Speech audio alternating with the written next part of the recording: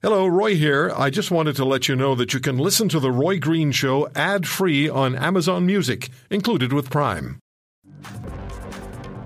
Saskatchewan released the provincial reopening roadmap and on Thursday rolled out the province's second dose and 12-plus strategy. There's also a global news story. COVID-19, Quebec looking to unveil a pandemic reopening plan like that of Saskatchewan. Scott Moe is the Premier of Saskatchewan. He joins us on the program. Premier, thanks very much for taking the time. How are you?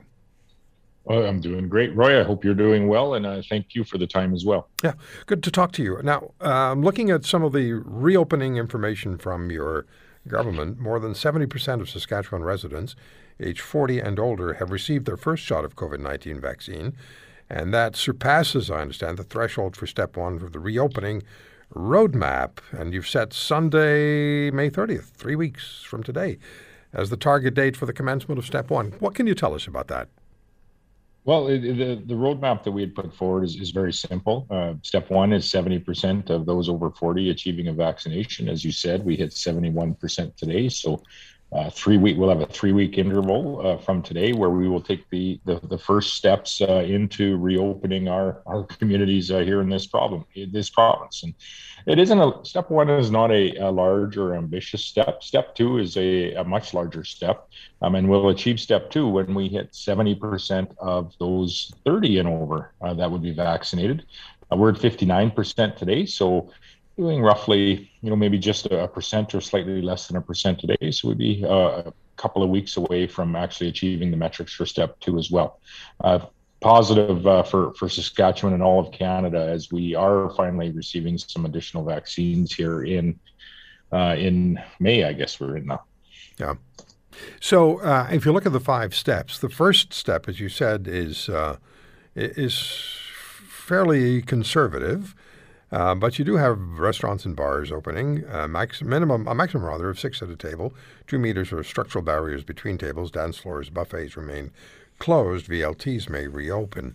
So that's the first one that I saw. So are there projected dates for the, you mentioned 3 weeks perhaps for stage 2, but for 3 through 5 and progression, what's the progression? Just in very simple terms, Premier, what's the progression as to what will open? And ultimately, when you get to stage 5, is the province going to be essentially operational again with some limitations, or what are we looking at? Yeah, no, absolutely, and really only, I guess, how you look at it. Three steps that will trigger moving forward. Each of those steps will come into effect 3 weeks after we hit that threshold. So step one we met today. 3 weeks later, we'll move forward, 6 at a table in our restaurants, increase our worship services to 30% or 150, fairly moderate steps. When we achieve that 30 and over, receiving 70% of those folks receiving their vaccines, that's when we are going to remove all of the thresholds on our retail capacity. Physical distancing still required, of course.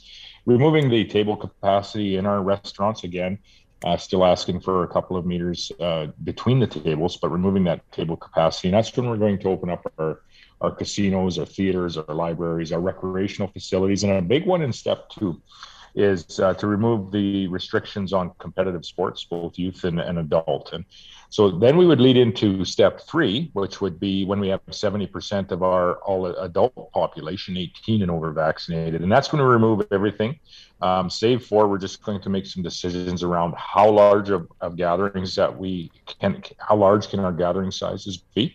We obviously want to fill Mosaic Stadium that you're on our Saskatchewan Roughriders this summer, but we need just a little bit of time between now and whenever we achieve that threshold for step 3 to find out when we will be able to do that. And we need a little bit of time to make some recommendations on when we will remove the mask wearing, but every other restriction, when we achieve step 3 weeks later, will be removed. So do you have a date penciled on the calendar for stage 5, step 5? Well, we can estimate these dates, but well, I guess we do for step 1 as of today. Right, yeah. May the 30th is we'll take our first step through into this. I expect that we'll achieve step 2 sometime in the middle of June.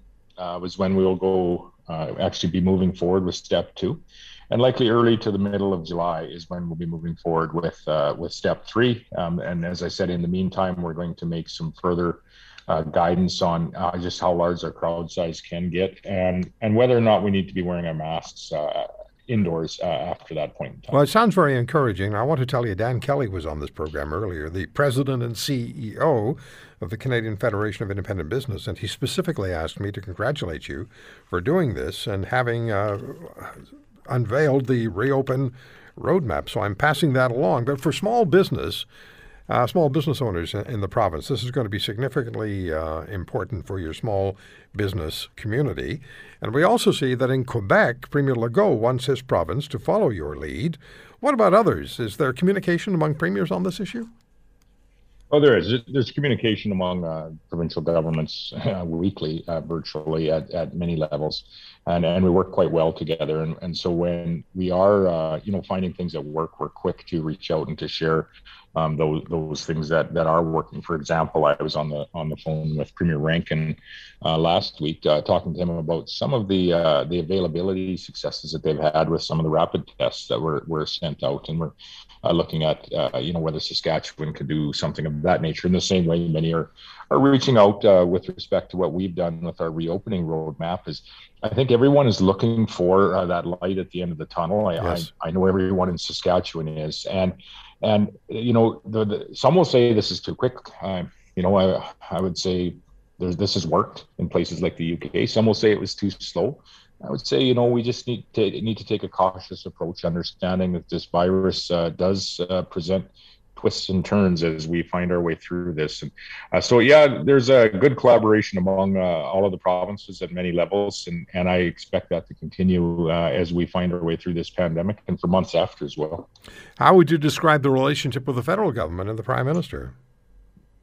I'll go back to the provincial relationship, which has been very, very strong across the nation at our Council of Federation table. But I will say this with respect to the federal government, and I've been on here, Roy, often and said that we haven't procured enough vaccines in this country soon enough.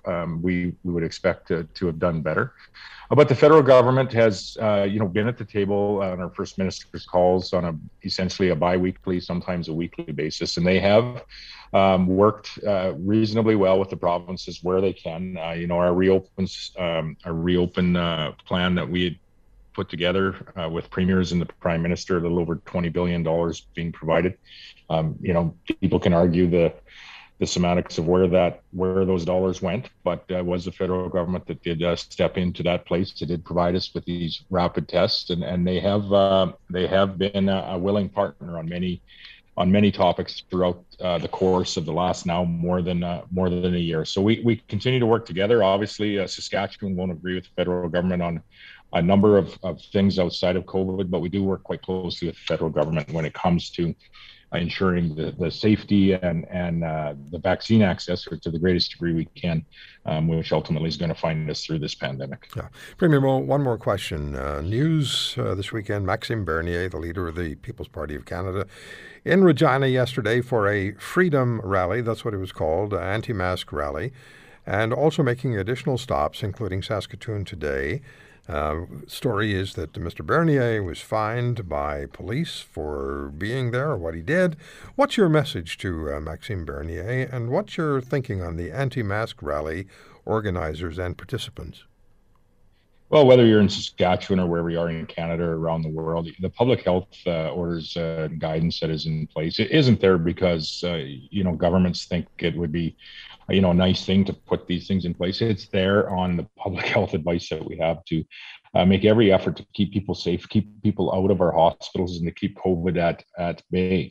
When I see people that are, protesting for things to go back to normal, I would hope it would be those same people that would be first in line at our vaccination clinics, because ultimately the way back to normal in this nation, and more specifically in Saskatchewan, is through the road to back to normal does lead through one of Saskatchewan's vaccination clinics. And if you want to get back to normal, that's where you should be. Is you should be in a lineup to get your vaccine and encouraging others to get theirs as well, not at a freedom rally without a mask, openly and flagrantly breaking the public health orders that are meant to keep you safe, but then also encouraging others to do the same. So I understand there were some fines that were administered yesterday in Regina. I expect there'll probably be some more at the police's discretion in Saskatoon if there's another rally, and it's unfortunate. It's really, really unfortunate, and I would say borders on foolish for people to be out not only breaking those laws themselves